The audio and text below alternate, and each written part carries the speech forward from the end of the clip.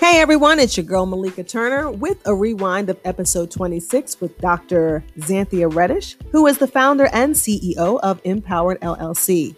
Her pivot experience was about a journey from an AAU mom to a college athlete mom to ultimately an MBA mom. Can't wait for you to hear her story and how her and her husband are building a business that will help young athletes grow and develop and move on to bigger things.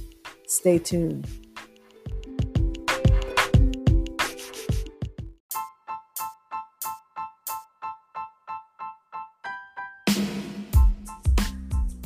Hey everyone, we've got Dr. Xanthia Reddish on episode 26 of the Pivot Podcast. Stay tuned.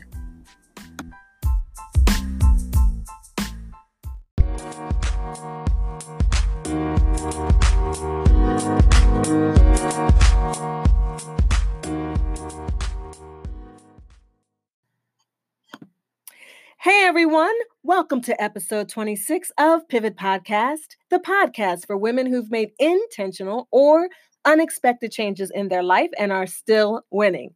I am your host, Malika Turner, and today we have Dr. Xanthia Reddish, founder and CEO of Empowered LLC.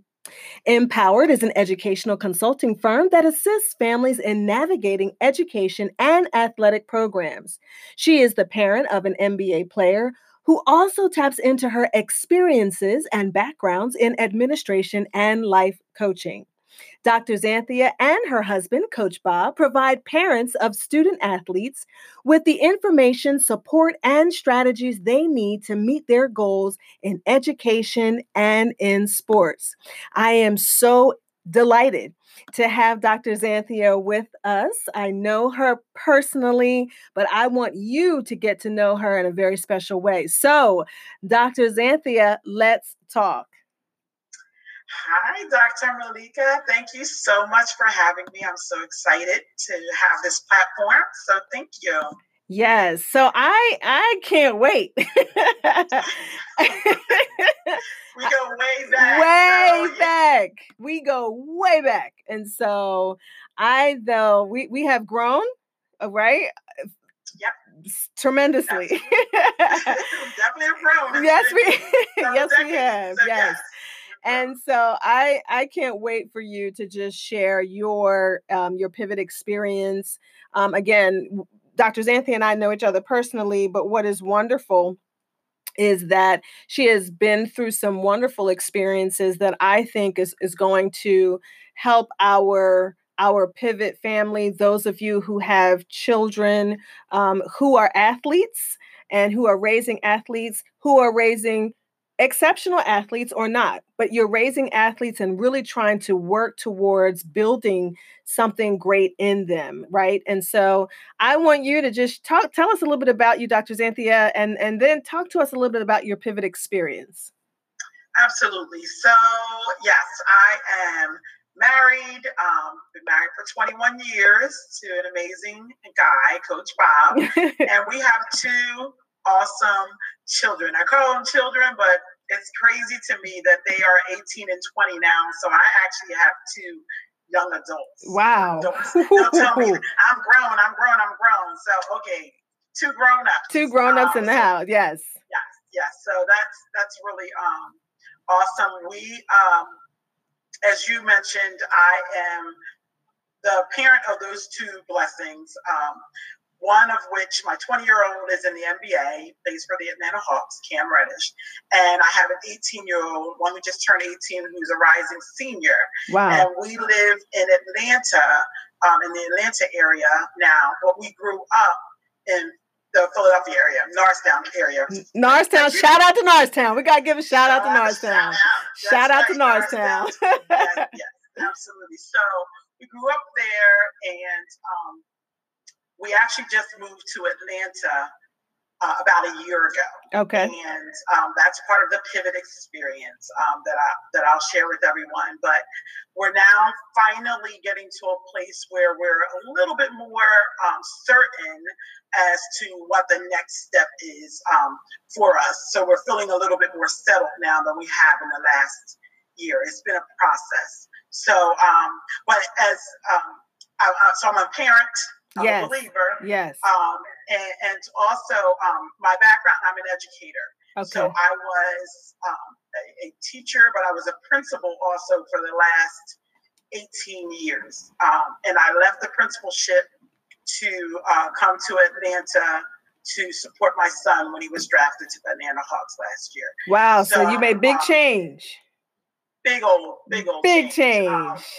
And it's one of those changes where there aren't a whole bunch of people that have gone through it. And not to say that there aren't a lot of other parents who have children in the NBA. Yes. But when you're going through it, it's not like you can say, girl, what do you do about such and such? Yes. Because there are so few and far between. Yes, gotcha. And while I was fortunate to have had some relationships that helped make the transition a little bit easier, it's definitely a challenge for most. And even with that support, I found it very, very challenging. So it's been a year of transition. Yes. Actually, practically like 2 years of transition. And while it's been an amazing blessing, it's definitely not been without challenge. Yes, I was just going to say, as you were talking, I thought, to the outside world, all you hear is NBA, right? And people see that as a very exciting thing, and oh my gosh, NBA. But when you're in the intimate part of it, and you're right there, and you're with your son, that there have to be challenges, there have to be concerns, there are things that you learn as you kind of learn on the job, learn as you go. There's the care of and concern of your son, making sure that everything you put in him, that the sports world, will not kind of come and snuff that out, and I'm sure that he's definitely grounded. But talk a little bit about one or two of those challenges that you really experienced, and how you addressed it, how you got through that. Well, yeah. So I would say the biggest challenge, as in it would be with anything, is the uncertainty. Yes. When you have a child who plays a sport, part of the excitement of it all is trying to figure out, are we going to win this game? I mean, where are our standings? How are we ranked? All those kinds of things. So for both my sons, they've had a really good experience with their sports. They played multiple sports and then finally decided to focus on one sport once they got to the high school level. But I think the biggest challenge was not knowing what was going to happen next. Okay. Around the draft, around where we would live, and what those implications would be. Obviously, my children went from playing grassroots basketball, right, AAU. And all kinds of other things, football, soccer, baseball, everything. Yes. To playing on travel teams, and then the high school team, and now in college and in the NBA. And with each of those situations, they were transitioned. Yes. And not knowing, you had some idea what to expect, and of course you have people who are recruiting you, yes, trying to win your affection, if you would. Mm-hmm. But you don't actually know what it's going to be like until you get there, and that's been really difficult for me. I have a hard time with not knowing. Right. But you know what's nice, and I heard you say this earlier, so this had to be good for you, is that you're a believer. So there must have been a lot of prayer and, really praying for direction and let this fall where it needs to. And, kind of like a lot of times when you're praying about something so big, you're really asking God to narrow things down and so that it's clear. Right. Absolutely. And again, you know, in these types of situations and in any other, you have so many people in your ear, yes, telling you should do this, you should do that. So we absolutely had to rely on our faith in God, because the reality is most of the people who were coming to us, talking to us and giving us advice had not been where we were going, right, or where we were. And so it's difficult to assume that they know what's best.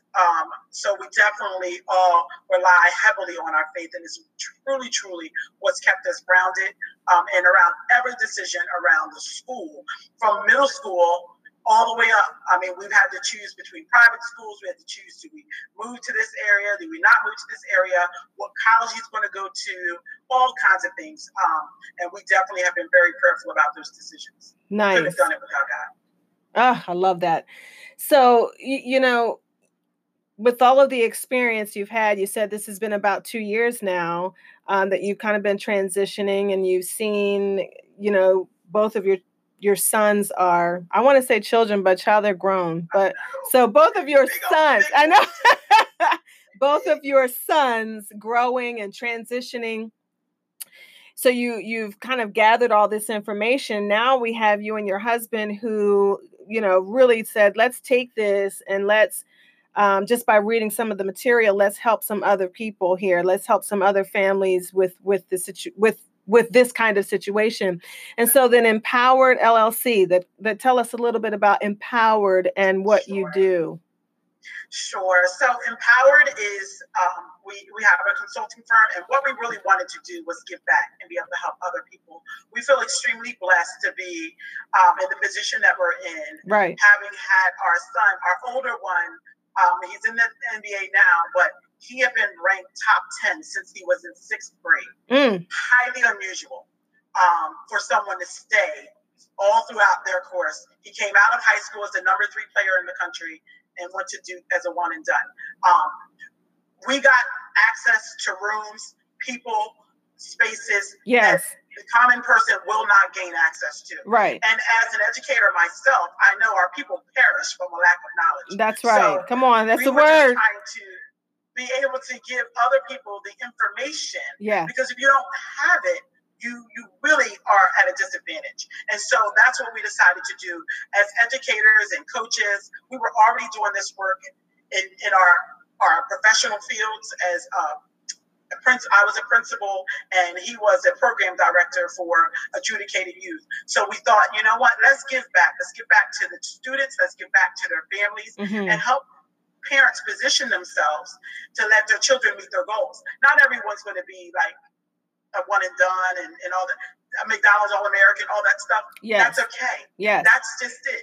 Everyone has different paths. My older son, he's not on the trajectory. I mean, my younger one, he's not on trajectory right now to be a McDonald's All-American.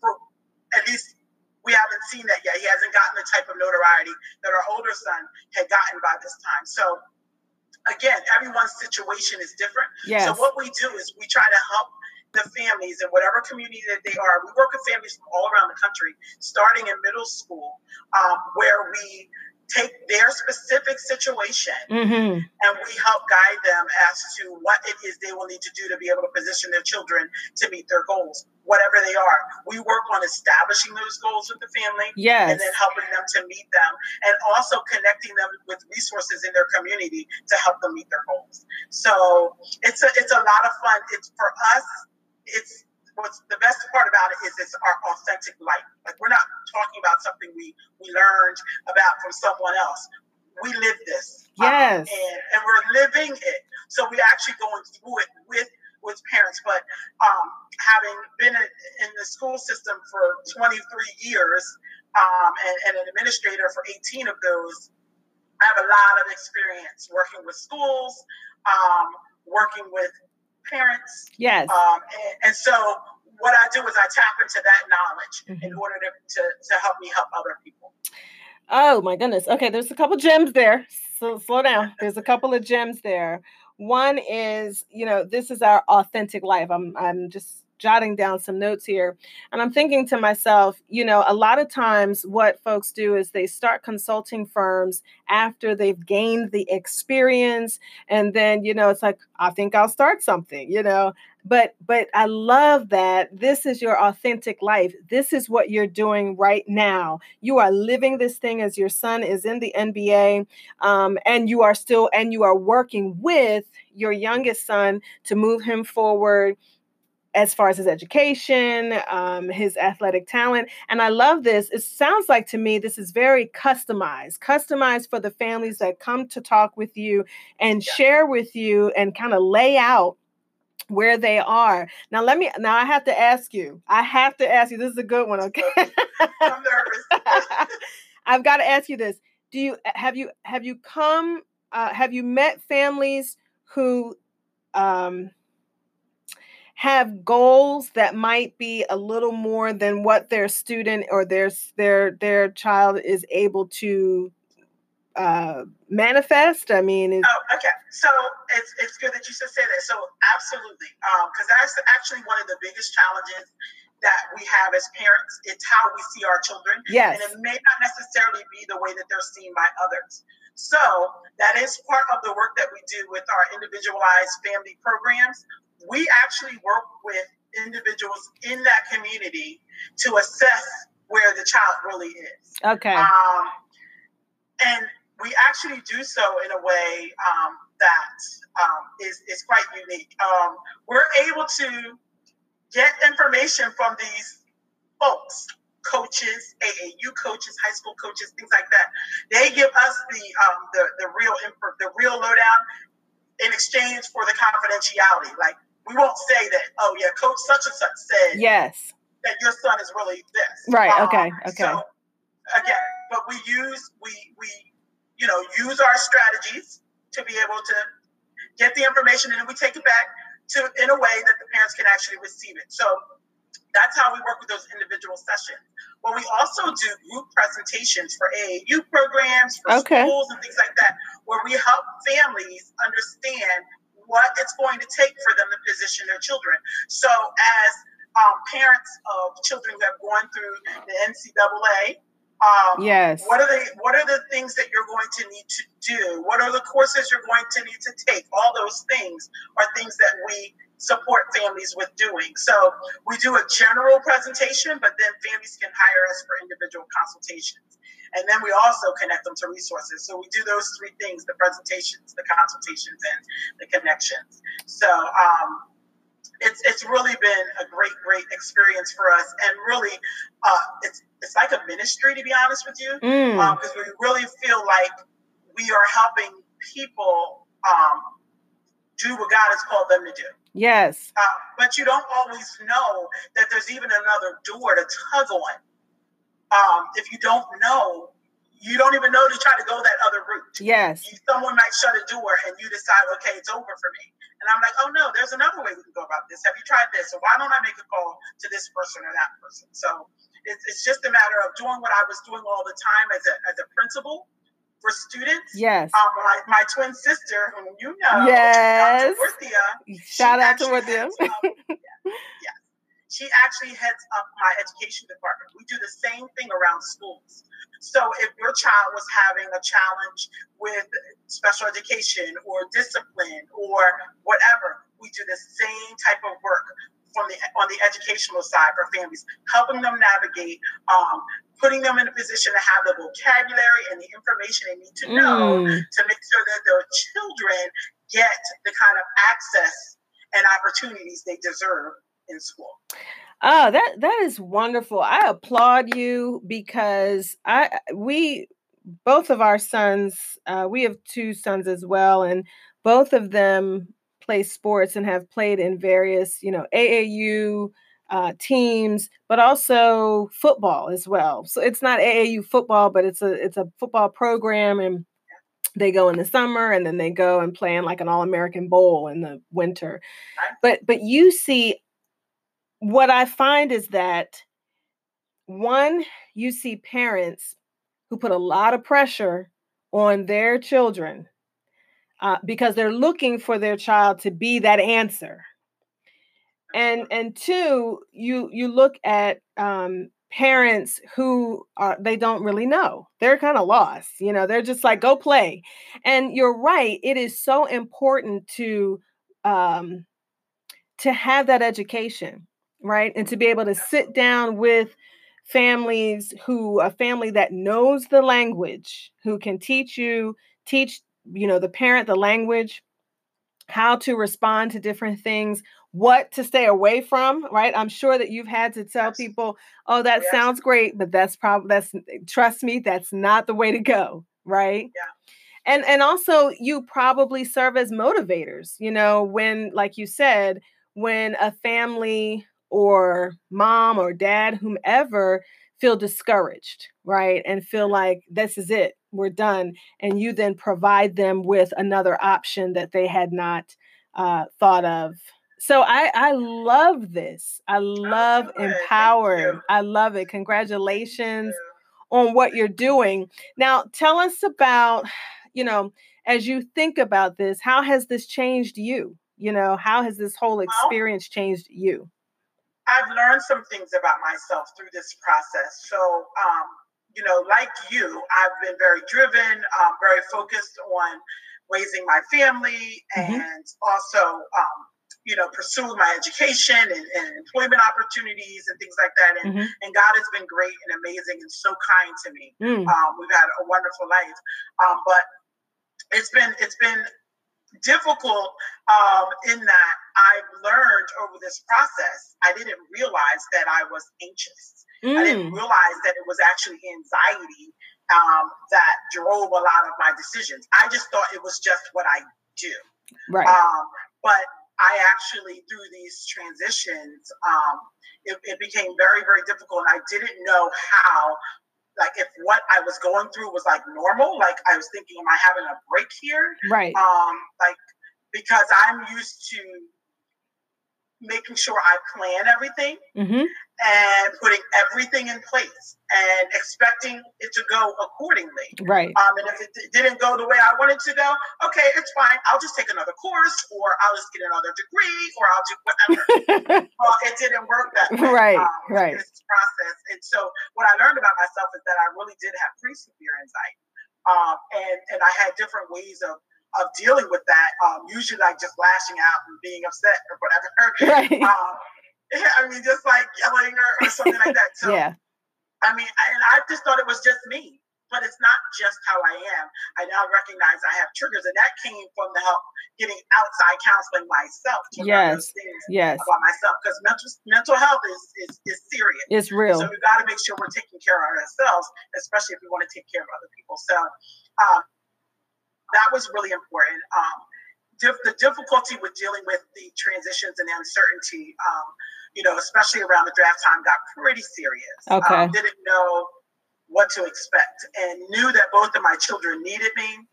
So when we knew we were going to have to relocate because of the experience that we had when Cam was in college the year before, and it was a really difficult time for my younger son, and me, feeling like I needed to be in North Carolina and in Pennsylvania to support him and them. It was just a really difficult time. Right. So as parents, as you mentioned, it's just really important for us to really kind of balance everything. Mm-hmm. And it's hard because as moms, we do it like all. Right. Kind of, right. So pretty much.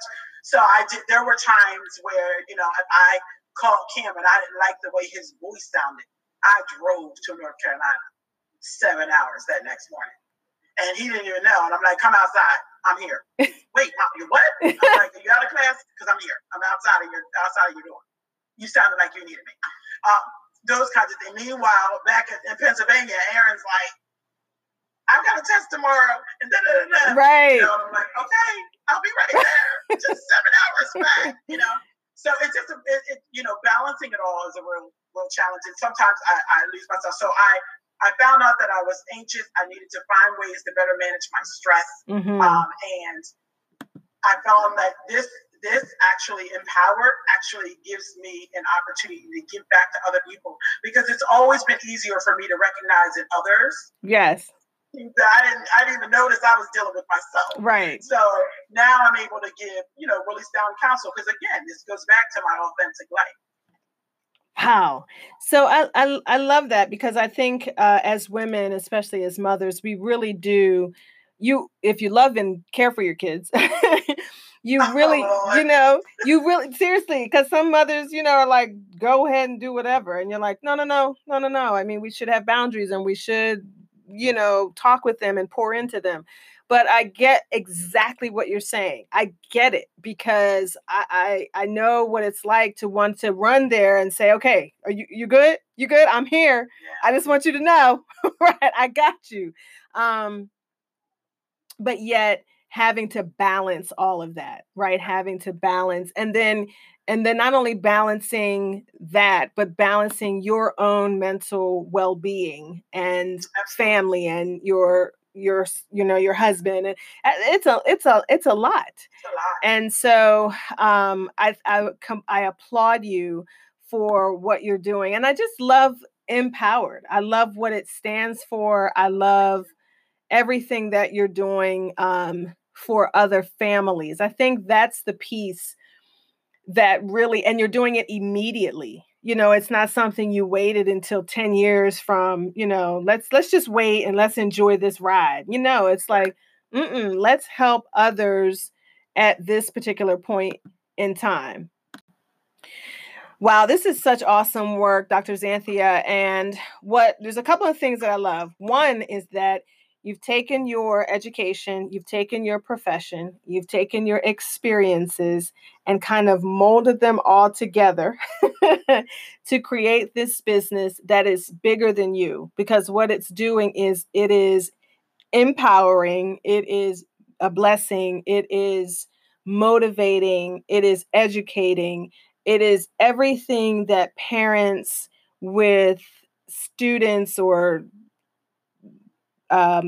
children, kids who are athletes and who have a future or who are looking for a future move forward.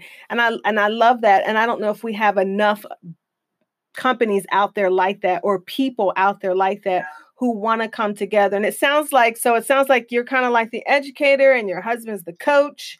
You kind of sound like a really fantastic team. Well, yeah, it worked out that way. As an educator, I like to teach. I also like to learn. Right. So I'm very much into that. And my husband, his background is similar, but yeah, he was the coach also, physically coaching my kids in basketball and things like that, and other kids as well. But also just doing it in his line of work. So we thought, and it's just really important, our people, just anybody, if you don't know, you can't change something. You can't position yourself accordingly.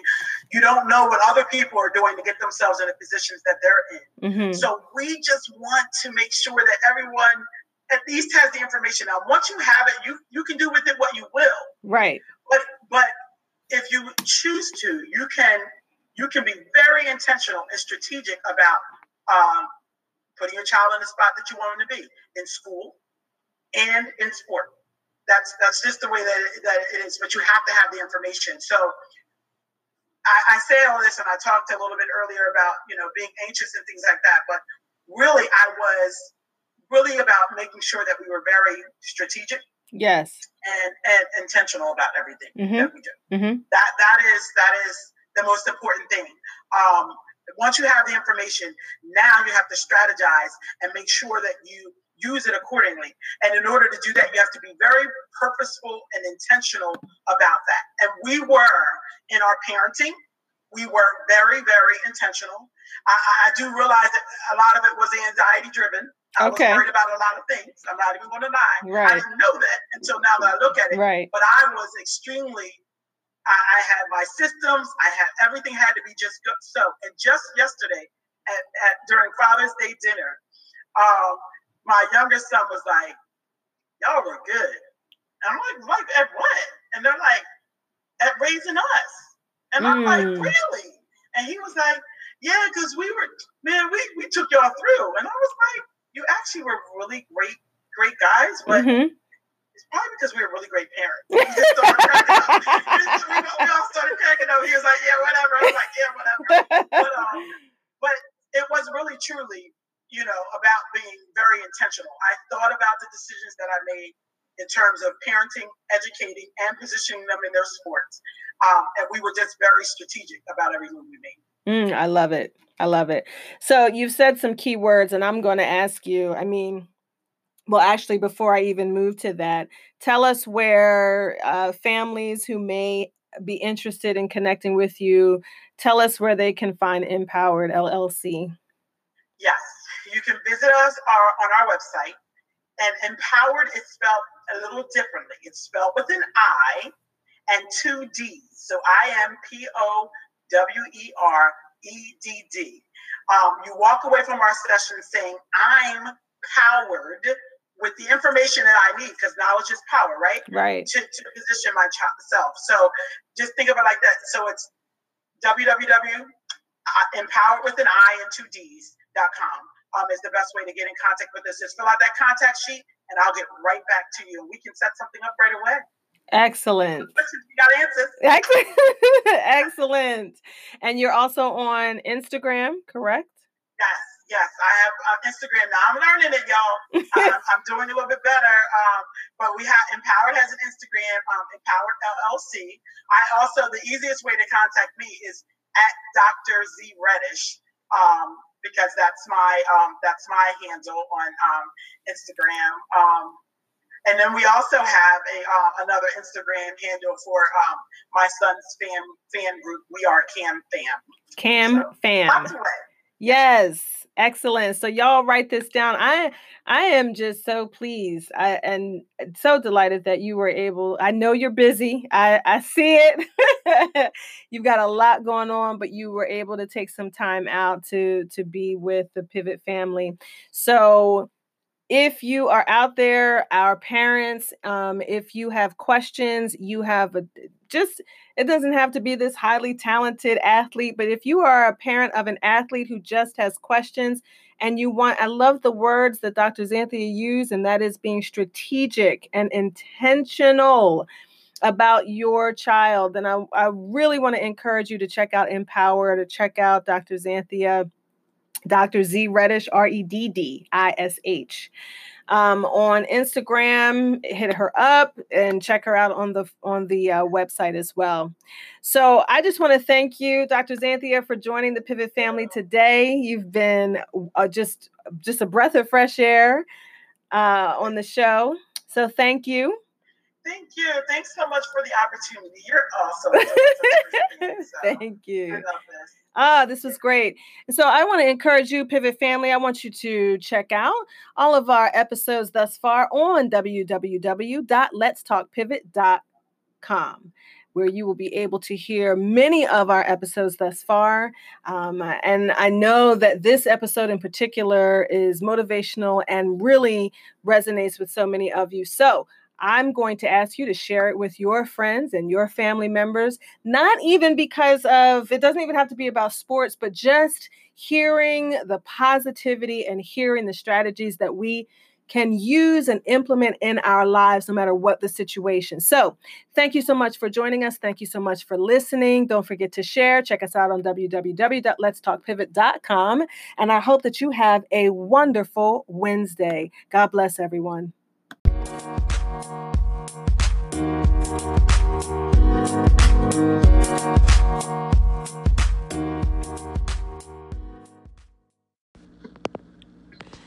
Hey everyone, welcome to season 2 of the Pivot Podcast, the podcast where women who have made intentional or unexpected changes in their lives, and guess what? They're still winning. I am your host, Malika Turner, and I'm so excited to bring you season 2, and we are starting out with a bang.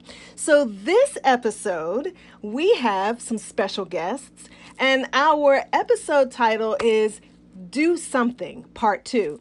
So as you know, in Season 1, I talked a little bit about doing something relative to what's happening in the world today with racial injustice and what is happening to our Black men in America today, police brutality, the gamut, okay? We're going to talk about that today, but specifically what I wanted to do was bring together mothers of Black males and have this conversation with them to see what they're doing so they can share their strategies, just even share some things that they just kind of been blowing their mind about what's happening today, and just ways in which we can learn from them and then implement those strategies for our own children, right? So I am delighted. I have 4 wonderful guests. I know them all personally. They're about to bring it, okay? And I'm going to let them introduce themselves. So I'm going to start with Rochelle Byers Sargent. Let's talk. Hey there, Malika. Thank you for having me today. So I'm Rochelle Byers Sargent. I have 3 children and I have 1 son, and he is 17 years old. I work outside of the home, and so my son is the oldest of all my children. And so that's a little bit about me. Thank you. We have Dr. Sharita Weatherspoon, who you've heard here before. Introduce yourself again, Dr. Sharita. Hi, thank you, Malika. Dr. Sharita Weatherspoon. I have 4 children. My oldest is a girl who's 22, and I have 3 boys who are 21, 16, and 13. And professionally, I am a coach and Done For You publisher and the owner of Spoonfed Motivation, LLC. Very nice. We also have Dr. Sarah Jones, this is a first timer. So, Dr. Sarah Jones, share a little bit about you. Hey, Dr. Malika, thank you for having me. This is such a pleasure. I am Dr. Sarah Jones. I am a mom, blessed to be a mom of 3 amazing men sons, not boys anymore. Their ages 22, 26, and 28. I am an educator at Messiah University. I teach nursing courses to students, and I am the wife of a wonderful husband, Anthony. Wow, thank you. And last but certainly not least, I have a little piece of my heart here. We have Miss Alexis Dobbins. Please tell us a little bit about you and talk about your experience or your sons. Let's go there first. Thank you, Dr. Turner. It is indeed, I'm so excited to be here. My name is Alexis Dobbins. I'm a 3rd career teacher. I waited till I was well seasoned before I moved into the K-12 arena. I also have a coaching and consulting business, Kids Need To, where I work with parents around co-parenting. And I have 2 sons, and they are 30 and 39. Wow. Okay. So this is great. And I guess I should tell a little bit. I mean, you all know me, my audience. But I don't think I talk about my sons as much. I probably have mentioned them, but I have 2 sons, 18 and 14. I had to think about that for a second. 18 and 14. Wow. So the goal here is to really share nuggets of wisdom, strategies, insight, anything that we can motivate you in this area of pivoting. I believe that with everything that we have been experiencing in America today, right, and it has traveled across the globe, right, police brutality and just the news itself, everything we've seen thus far has really caused us to pivot. Right. And if you know basketball, you know that a pivot is really not a big thing. So for some people, it's just a small move, right, that makes a big difference.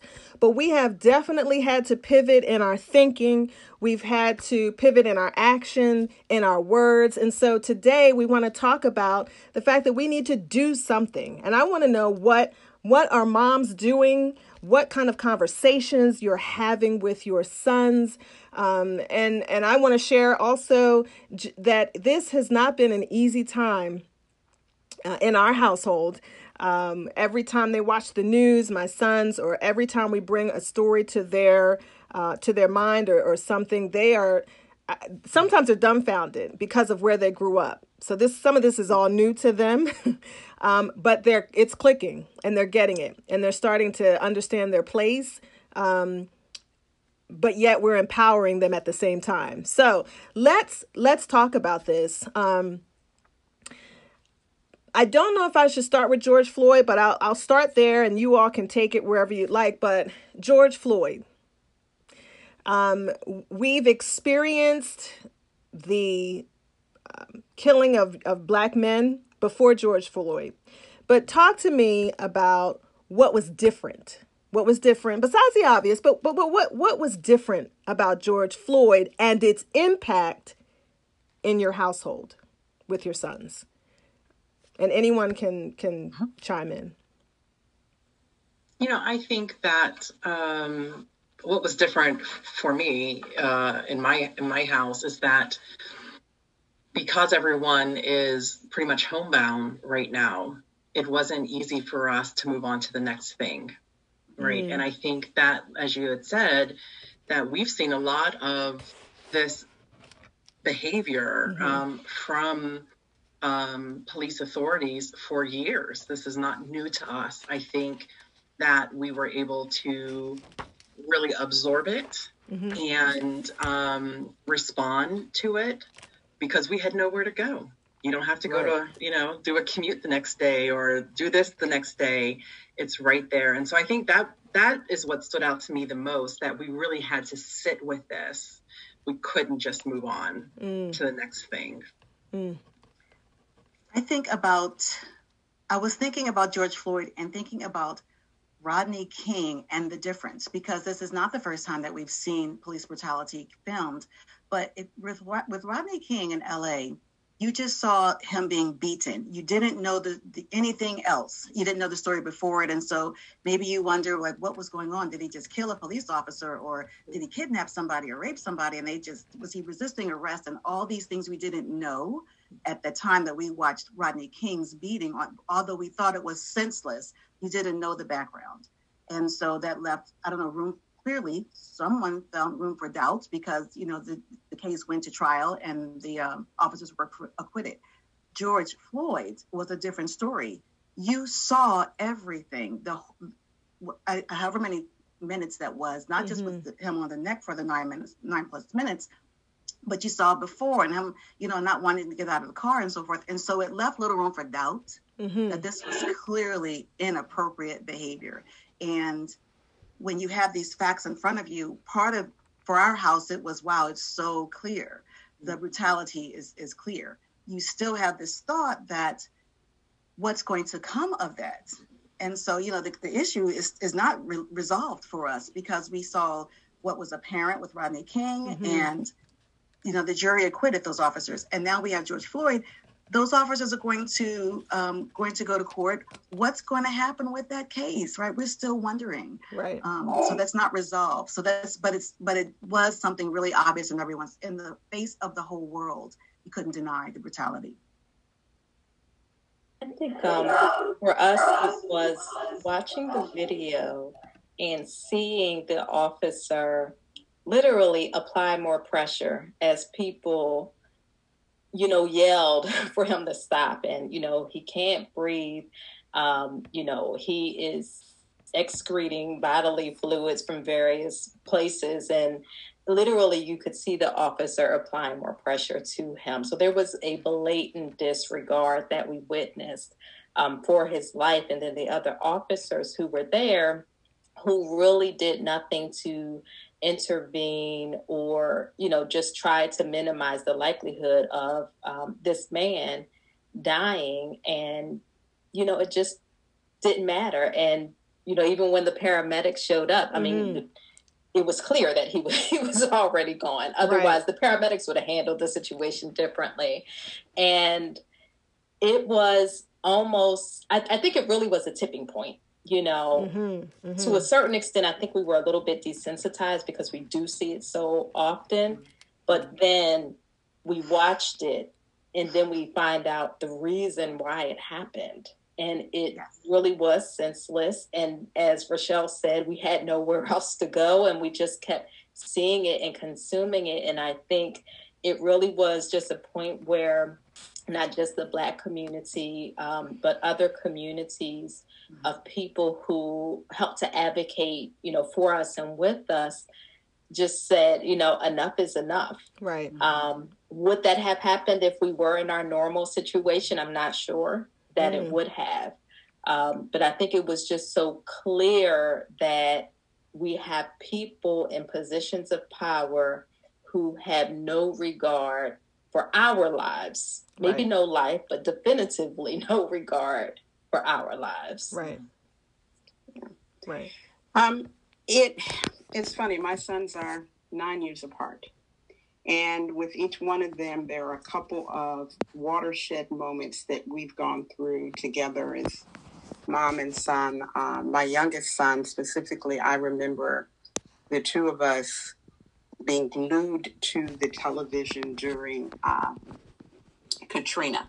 And it almost seemed like we would get up, maybe get some water, go to the bathroom, and then we'd just come back. And it was the first time I saw him really moved by the situation of others.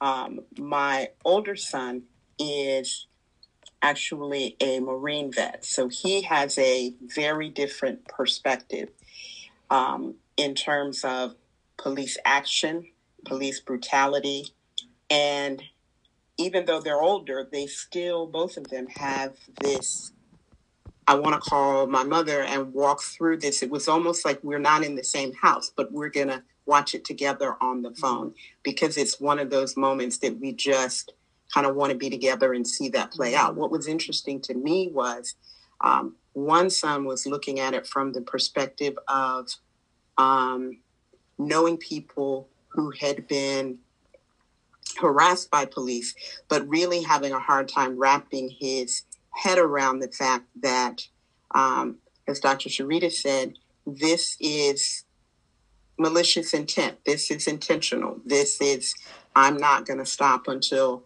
I'm finished, for whatever reason, and whatever finished was to him, which we ultimately saw. My older son, again, his perspective is there is training that you get in order to stop people. There is training that you get in order to intercede in a situation. There's training that you get in order to nullify a situation.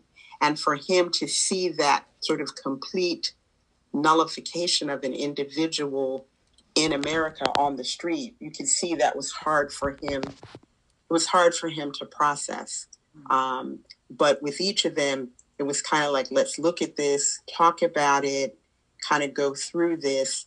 Perspectives were different, but just an in-your-face moment about how America as we know it, not that it's new, because we've seen Rodney King, we've seen others, but the blatant display of that, I think, for my guys, is something that, to some degree, I think they're still processing, particularly since there was so much repeat situations after that.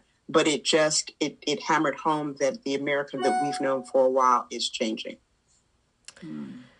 Yeah, I think, it's been interesting, and I wrote down a couple of points here. Dr. Sharita, you mentioned the tipping point. Oh, sorry about that.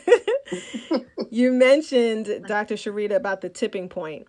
And I think this was the tipping point in my house.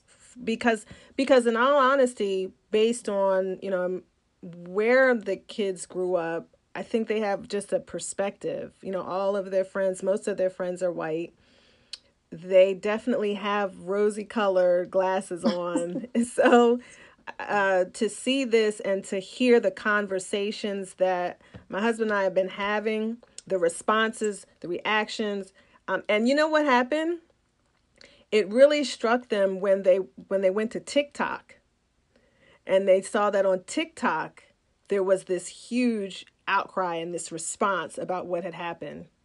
And so they couldn't, so to me, when young people want to get away, they sort of go to their place, right? Whatever that is. And for most, it's TikTok, especially for my 14-year-old, but he couldn't escape it. And then we started having these conversations about what people were saying.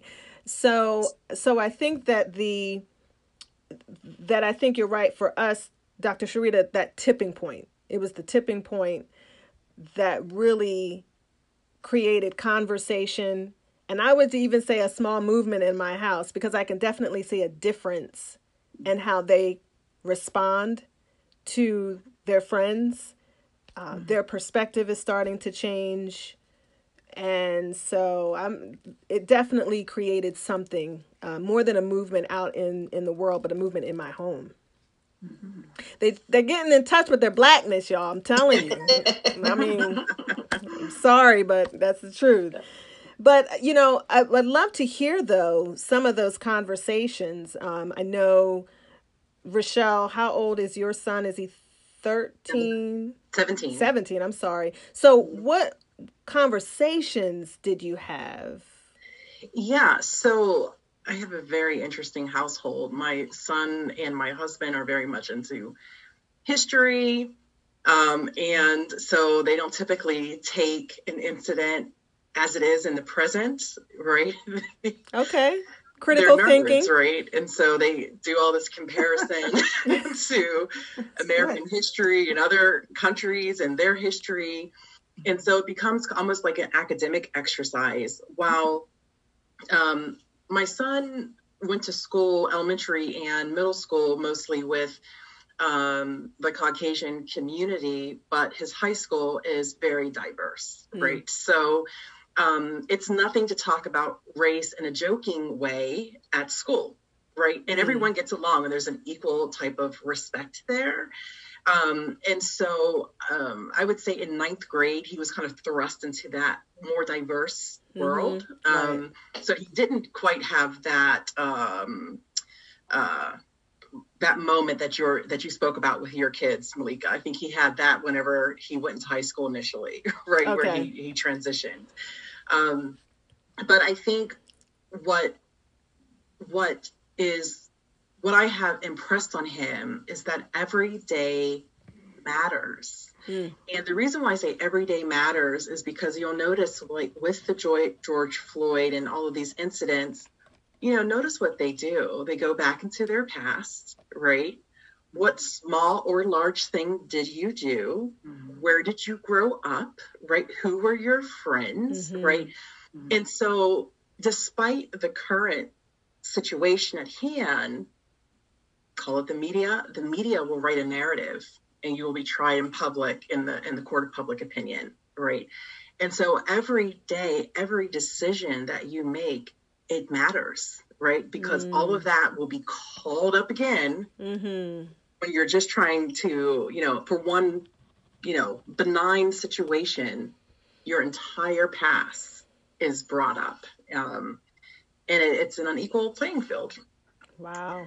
Yeah, I would think, the issue of bringing up your past is not just something that the media does. It's what any good attorney, for say that Officer Chauvin is going to do, because, we have a history of criminalizing the victim, whether it's a victim of rape or police brutality. You want to make that person, you're going to try to make George Floyd seem like a villain so that the public and the jury feel like, oh, well, this was the right, or, the appropriate thing to do. Right. But I do think that, we've had conversations with our sons, not me, and they will tell you it was their dad who had those conversations where he just, let them know the rules are different for you. And it, and that was something he tried to just hammer home for them, that the rules are different because, our sons grew up where your sons are growing up, Malika. And, in the school, they were the minority. My sons were the minority. And they would see things that other kids would do. And my husband would let them know the rules are different for you. And so, but they also fortunately had the balance of their church, which was mixed, but predominantly Black. And so they did have a nice that was a good balance for them to have. But it was that idea of the rules are different.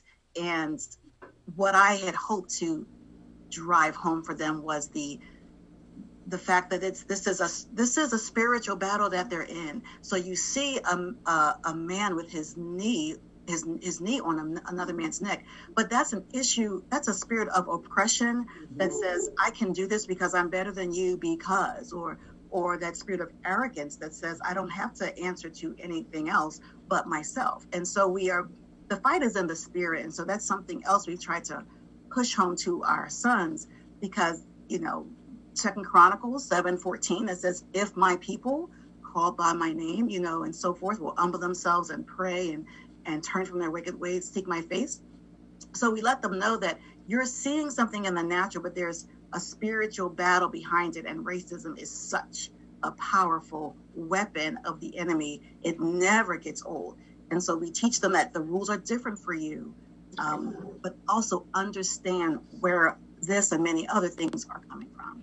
Let me stop you right there. Not stop you, but I want to kind of break that.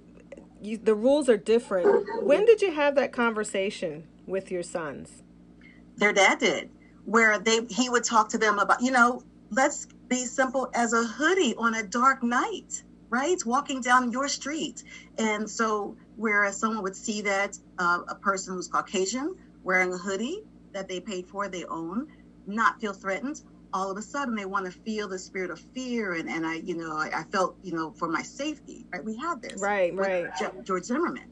And so the rules are different. And so even where you might be roughhousing on the corner, someone, with your Caucasian friends, someone else driving up, an officer or someone else might think that you're the attacker, just because this is something that's been ingrained in them. If you think about the media, like Rochelle had mentioned, and the message they've sent is that the person of color is a person to be feared, feel threatened, lock your doors. They're going to rape your wives and take your daughters and all these other things that have just been these lies that have been going on forever, it seems. Yes. And so when someone looks at you, they're not just seeing you, they're hearing all the things, conversations perhaps they had at their dinner tables, or the things they've seen in the movies. And so you're battling all that stuff, and just try not to set yourself up to be in a situation where too much happens too fast before anybody can recover and take control of the situation so that they're safe. That's good. I want to ask some of the rest of you, when did you have that conversation that the rules were different? I'm just curious, and how have you had that conversation?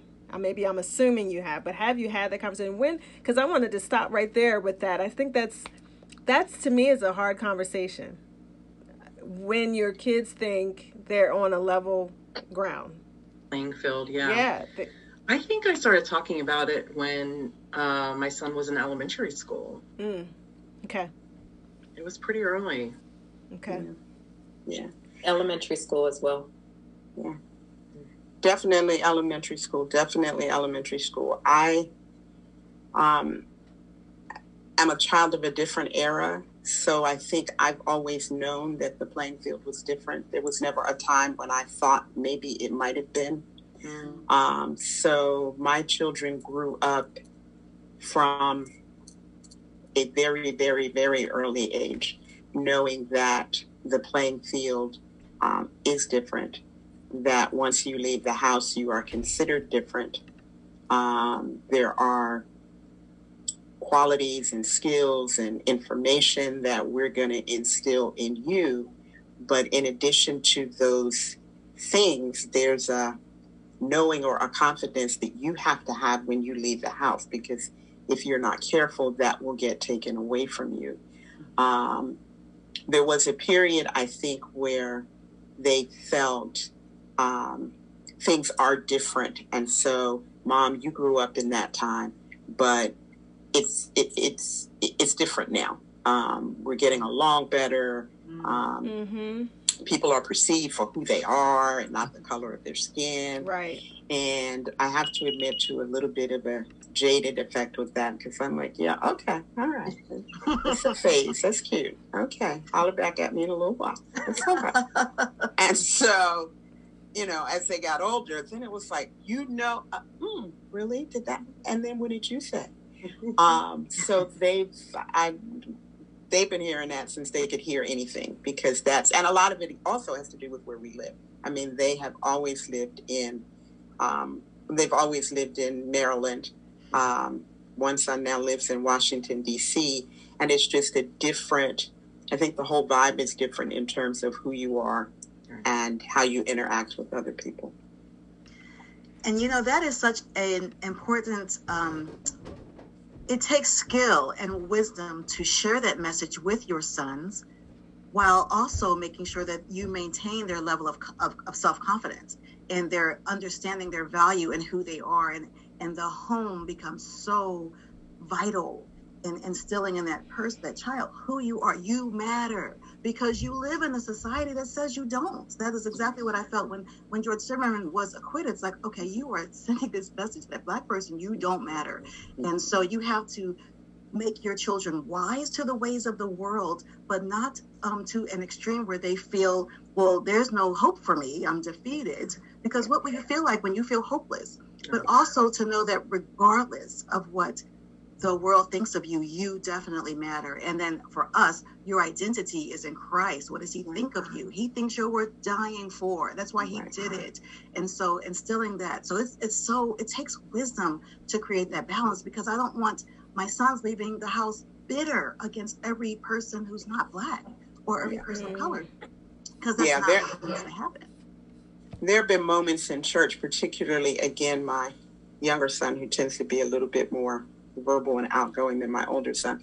But there have been moments in church where, in terms of a sermon or even a prayer, talking about uniting peoples and, making sure that no matter race, color, or skin, we're all God's. And I'm in total agreement with that. But sometimes it was funny because I could see my son kind of looking at me like, did you hear that? Do you agree? Do you agree with that? Because you're, but yeah, it's a difficult mix. You're sort of radical. No matter how old they get, you still got to, different ways, different times, but you have to keep sharing that message.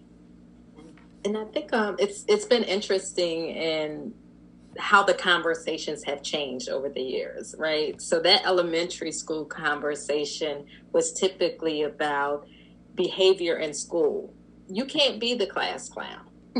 Like you can't, because you know what? You'll end up in special education, and you can't.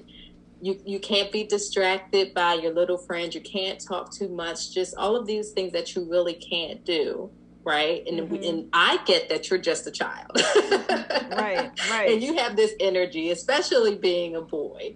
And while all of these educators and administrators really should get that too, if your teacher does not look like you, they may not get that. Yep. Right. And the biases that they are unaware of and the damage that they can cause to a child's trajectory in life, it's so important. So those were the conversations that we were having in elementary school. Then when we, shift to junior high and they start to get, a little bit interested in girls, and then it's like, you like who? Mm-hmm. You like Kirsty? Well, have you met Kirsty's dad? What does Kirsty's dad think about right, you? right. Now that's real. Are you going to? That's real. You know what? In what area? Where do they live? Right. Are their parents going to be home? And kind of having to help them navigate those relationships beyond what we may have done if they were all relationships with people who looked like them, and helping them to understand that, while Kirsty might like you too, Kirsty's family may not really appreciate you. Okay, yes. Now, Dr. Sharita, I want you to repeat that little piece there, that little nugget of wisdom there at the end that I think all, a lot of our young men should know. Yes, Kirsty might like you, but Kirsty's family may not be as appreciative of you. Right. And just, how do you navigate those relationships and those conversations? And even if you find yourself in a situation where it's apparent that you're not welcome, how do you deal with that, and how do you get out of that situation? Because unfortunately, it may indeed be an unsafe situation for you. And then, the conversation shifts in high school now to your driving. And, how do you behave behind the wheel? Or even if you're driving with a friend, and what do you do when the police officer pulls you over? Right. And how do you respond? And you can't afford to say, I didn't do anything wrong, or why are you pulling me over? And no, don't reach into your glove compartment, drive with your wallet on the dashboard, or, and all of those conversations. And our conversations are interesting because, my husband is in law enforcement. So we have that kind of added layer to that, and trying to, kind of balance that idea that not all police officers are bad, and yes, your dad is one of the good ones. Right. How does that weigh in? Down, some of these situations that we see, and he will say what he sees from his training where an officer was wrong. Yeah. And he will also help us clarify, why an officer may have done something that looked wrong to us, but it actually was the right thing to do. But in a lot of those cases, based on his training and his years of experience in law enforcement, he's seeing things that are just like, nah, the officer messed up.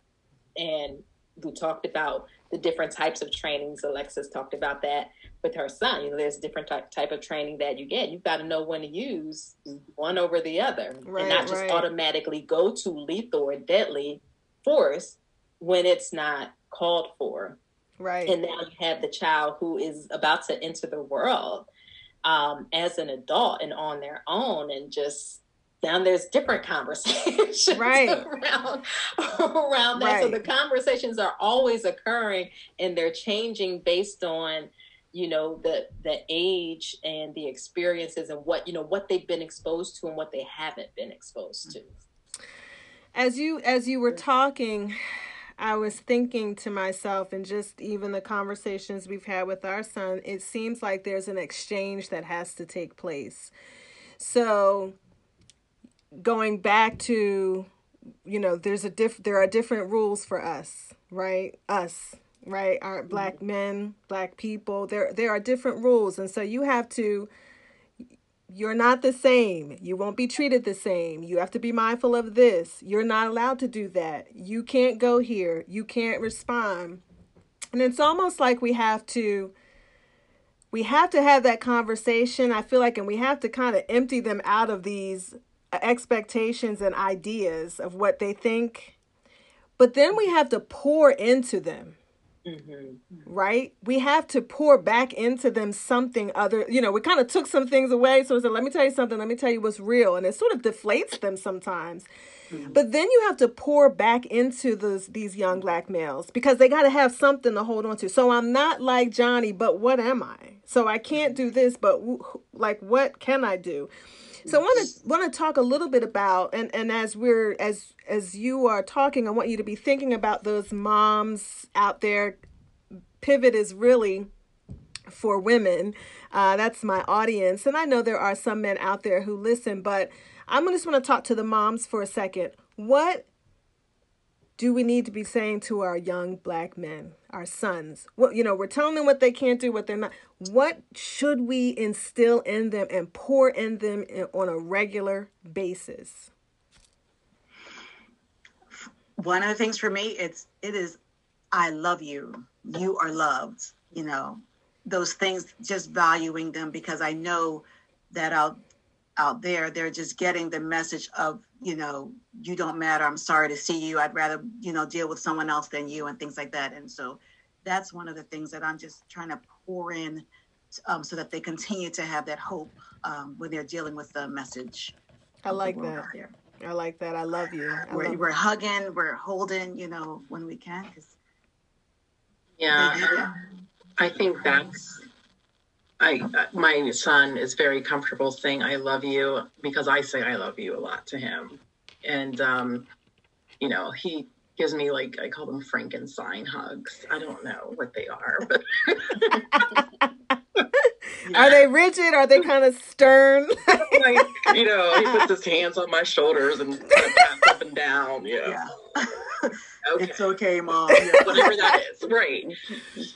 Right. But, and I would just see things in to him that, I want you. Your mom wants you, mm-hmm. right? You are mine, right? And that sense of belonging was really important to reinforce in his life, that you are mine, I want you. And then, I would go Black mom on him a couple times. Oh, nobody else wants you but me. Yes. Yeah, just making him very comfortable with love, and that I'm here for you. We are Team Sergeant. That truthfully, I say it to my husband too. We are Team Sergeant. I am here. We're in this together. You're not alone. That's good. So I've tried to instill in them and communicate with them the power in being able to advocate for themselves, mm-hmm. And to speak up, but to do so in a way that they can be heard. And also to be proud, but not so proud that you put yourself in danger. Be proud of who you are, but I'd rather you be humiliated and come home alive than, you stand there in your pride and I'm getting a phone call or a knock on the door. And then, just the ability to communicate with people and ask for help when they need it. I force my boys to talk. Yes. Like, I'm not going to let you, just follow that stereotype of, holding things in, and, your male friends are just, people you hang with, but you can't actually talk about anything serious and, get advice or counsel or anything like that. And that's all about relationship and just recognizing that they don't have to move through the world by themselves. And you can always come home.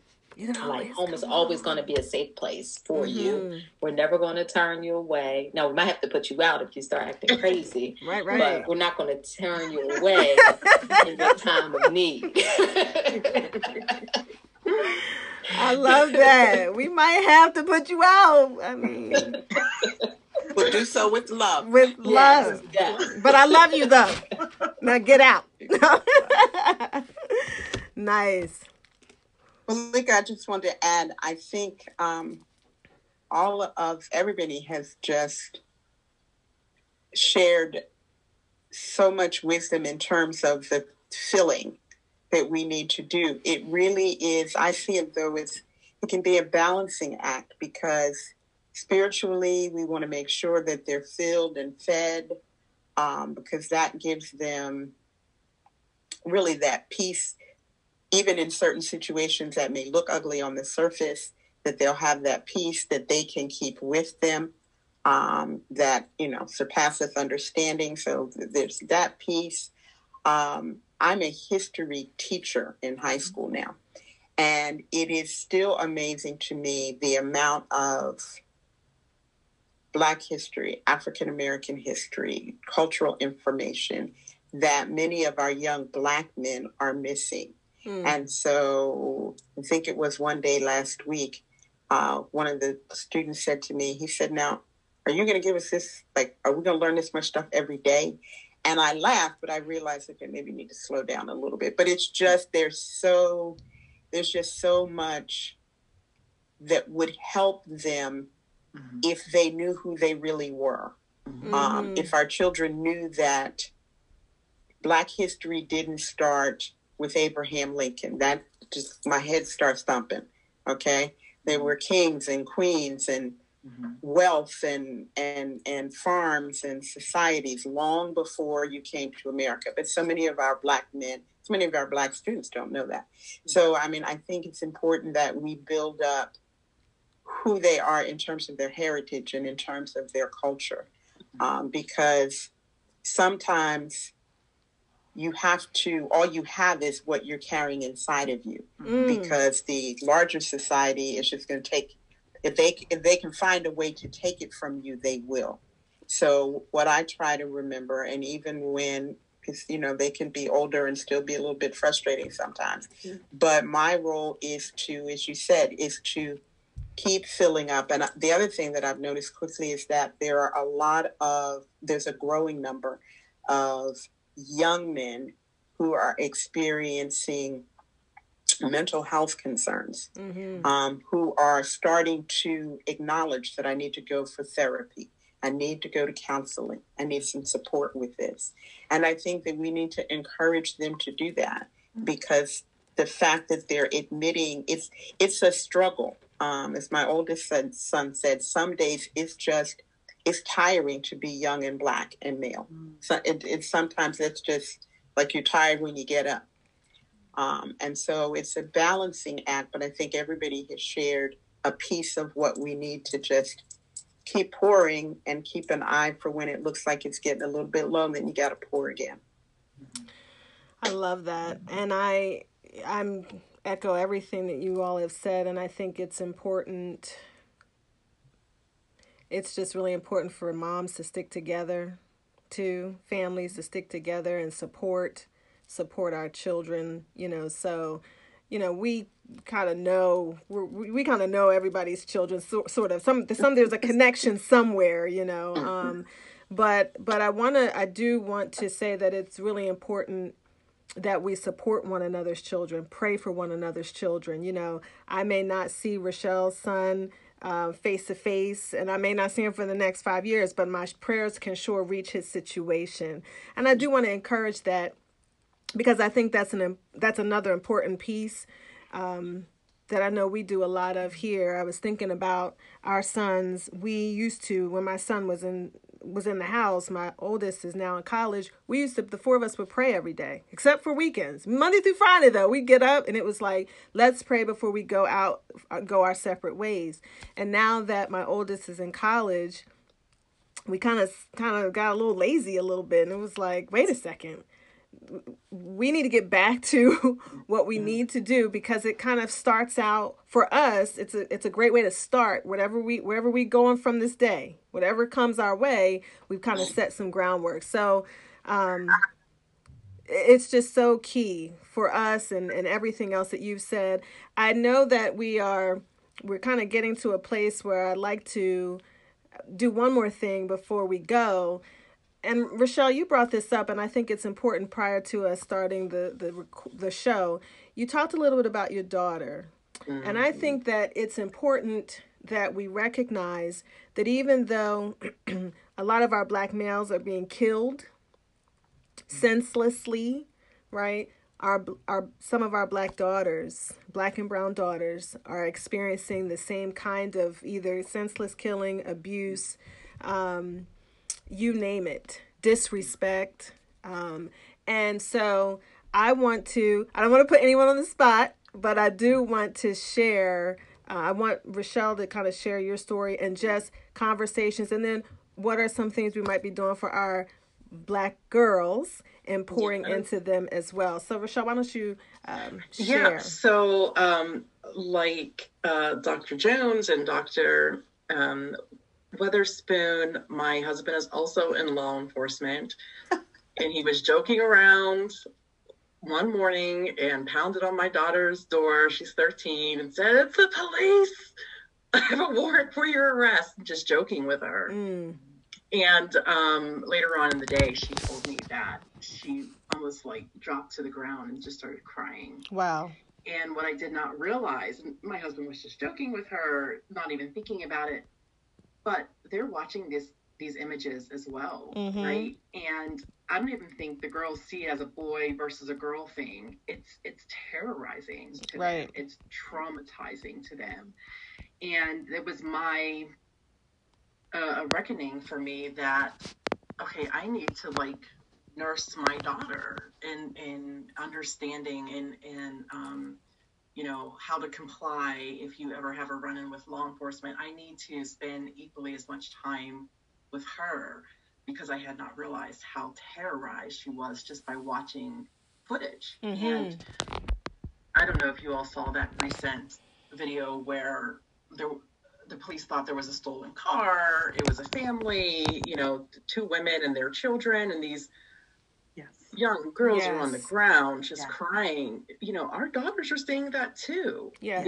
And it's just equally traumatic. And I want to echo something that Alexa said that I think is really important, that in addition to the spiritual, sometimes our kids need therapy as well, and they need to talk it through and talk it out. And it's okay. I know from a Black family perspective, many of us were raised, if you got Jesus, that's all you need now. You just go on. You're not praying hard enough.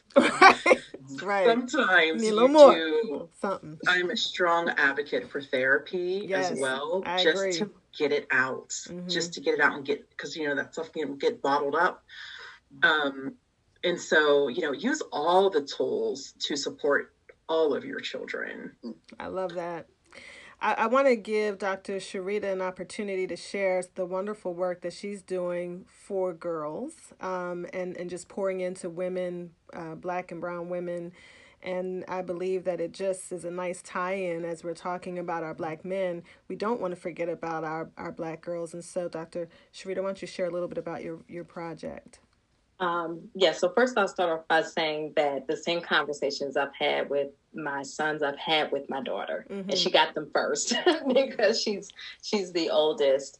And actually, from having her and watching her grow up a number of years ago, I decided that I wanted to share from my experience with her about how I navigated through this world as a Black woman, and share lessons with her.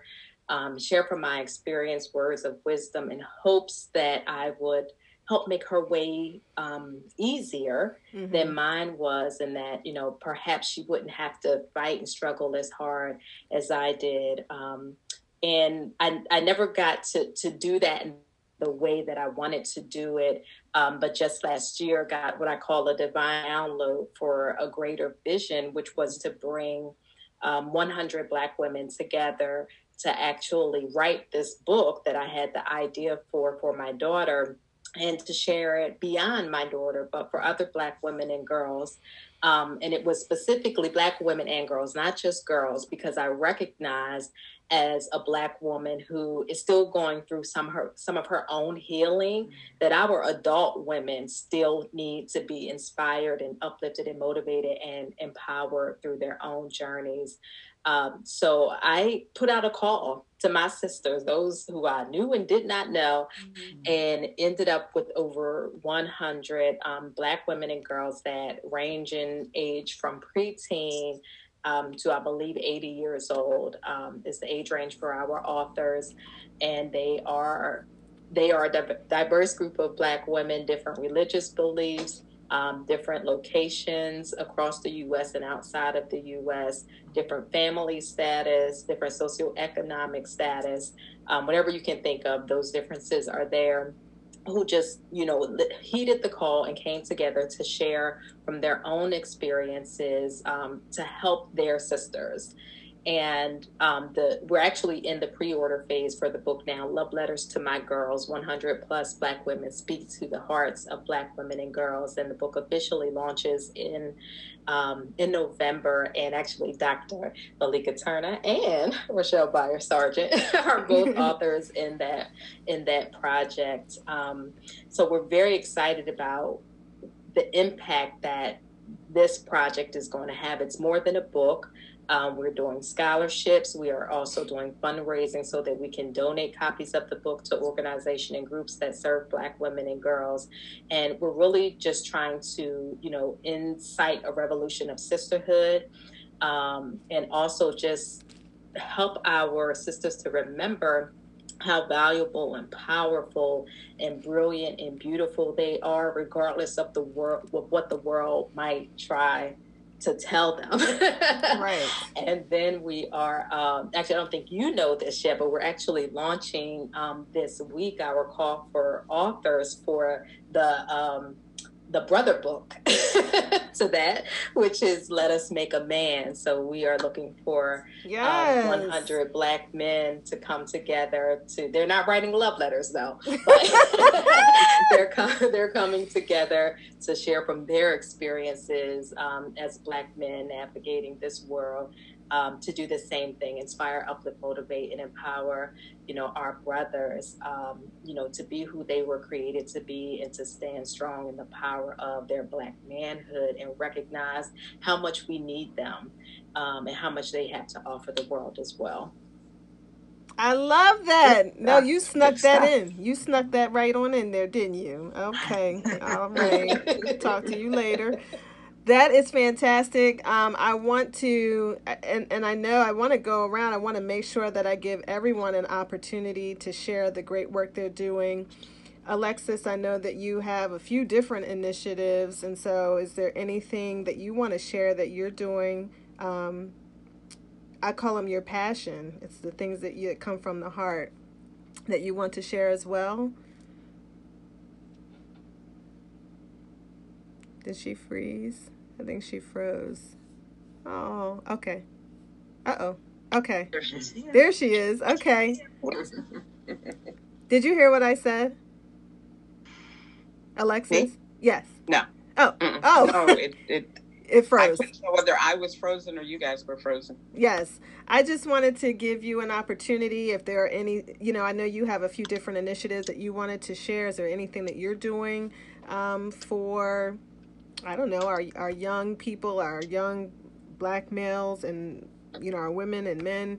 Just want to give anyone an opportunity to share what they're doing outside of what they normally do or any, just anything before we go. Well, I'm continuing to work with, I have a organization called Kids Need To, where I work with moms and dads who are not married, whether they were never married, used to be married, or are divorced or separated, whatever the status is. But really the point is to encourage and coach them through to a relationship that is positive in terms of co-parenting, regardless of how they feel about each other.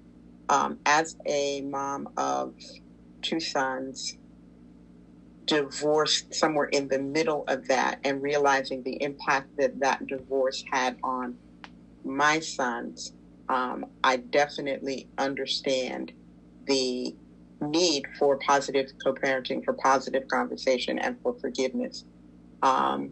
We are coming off of our summer season. We do an annual event called Best Dad Ever, where people nominate dads and we give awards and prizes to support Black fathers who we haven't really talked much about, but are really an intricate part of this overall picture. So we're coming off of that for the summer.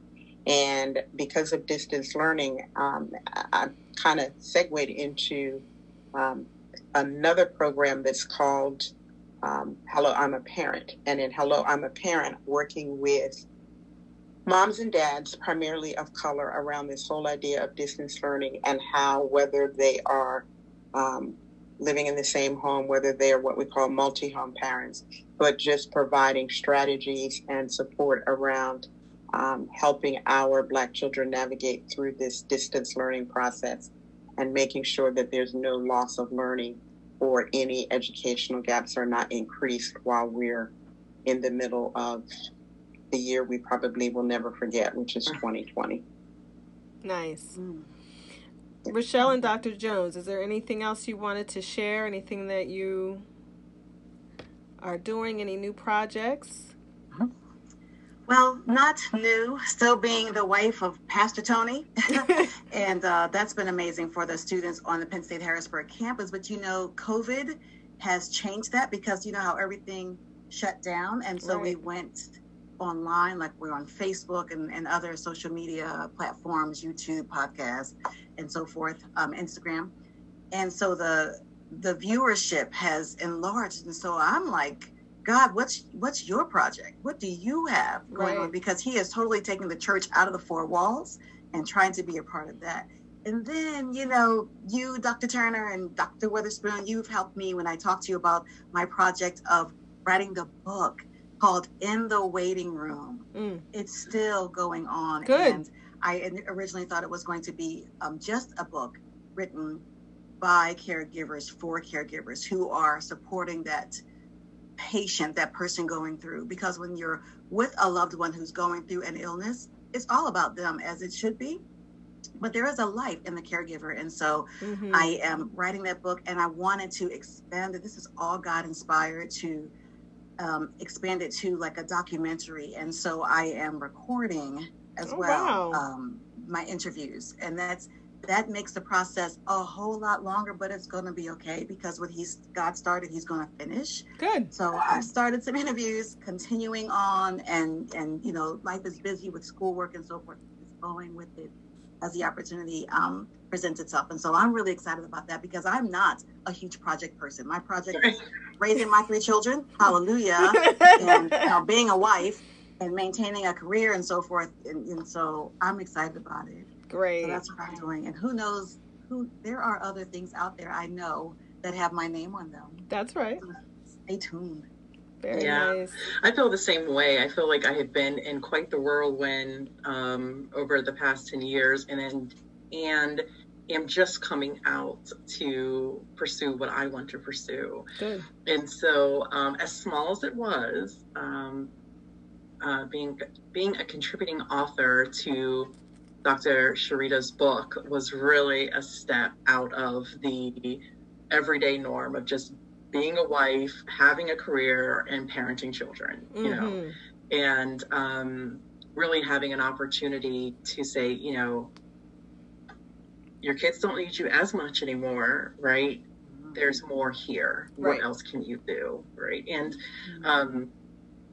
I think this year, 2020, has really impressed this on me because, you know, I've often thought, you know, everyone's blogging, everyone's doing this, everyone's doing that. But, you know, it really took the past 4 years where it really became evident to me that there are a lot of lost people and just, you know, very interesting. Wow, that you need a lot of people out there speaking truth, right? And so, so we'll see. What comes out. I have a few projects, but we'll see. All right. Very good. Look at these power women. And I'm in the midst of some power up in here. Resources. God is good all the time. And I'm so excited. I'm so excited about what he's doing. So I want to thank all of you for being here, all of my guests for being on season 2 of the Pivot Podcast. There's just so much we've got in store for you this season. And so I want to thank Rochelle, Dr. Sharita, Alexis, and Dr. Sarah Jones for being here with us and sharing with us their story, the tips, wisdom, how they are helping their young Black sons pivot during this time that we're in. So I'm looking forward to our next time, and please look for their projects. You can find them on Facebook, some of the great things that they are doing. We will probably have Dr. Sharita Weatherspoon back when that book is done. Yes. Yes. And so we're going to do some things as far as we want to just continue to talk about pivoting and how we are pivoting as women, how the world is pivoting and how we're responding to that. But I want to thank all of you for tuning in, Pivot family. I pray that you have a fantastic day and stay tuned next week. We've got some great things in store for this season once again. Thank you and have a wonderful day.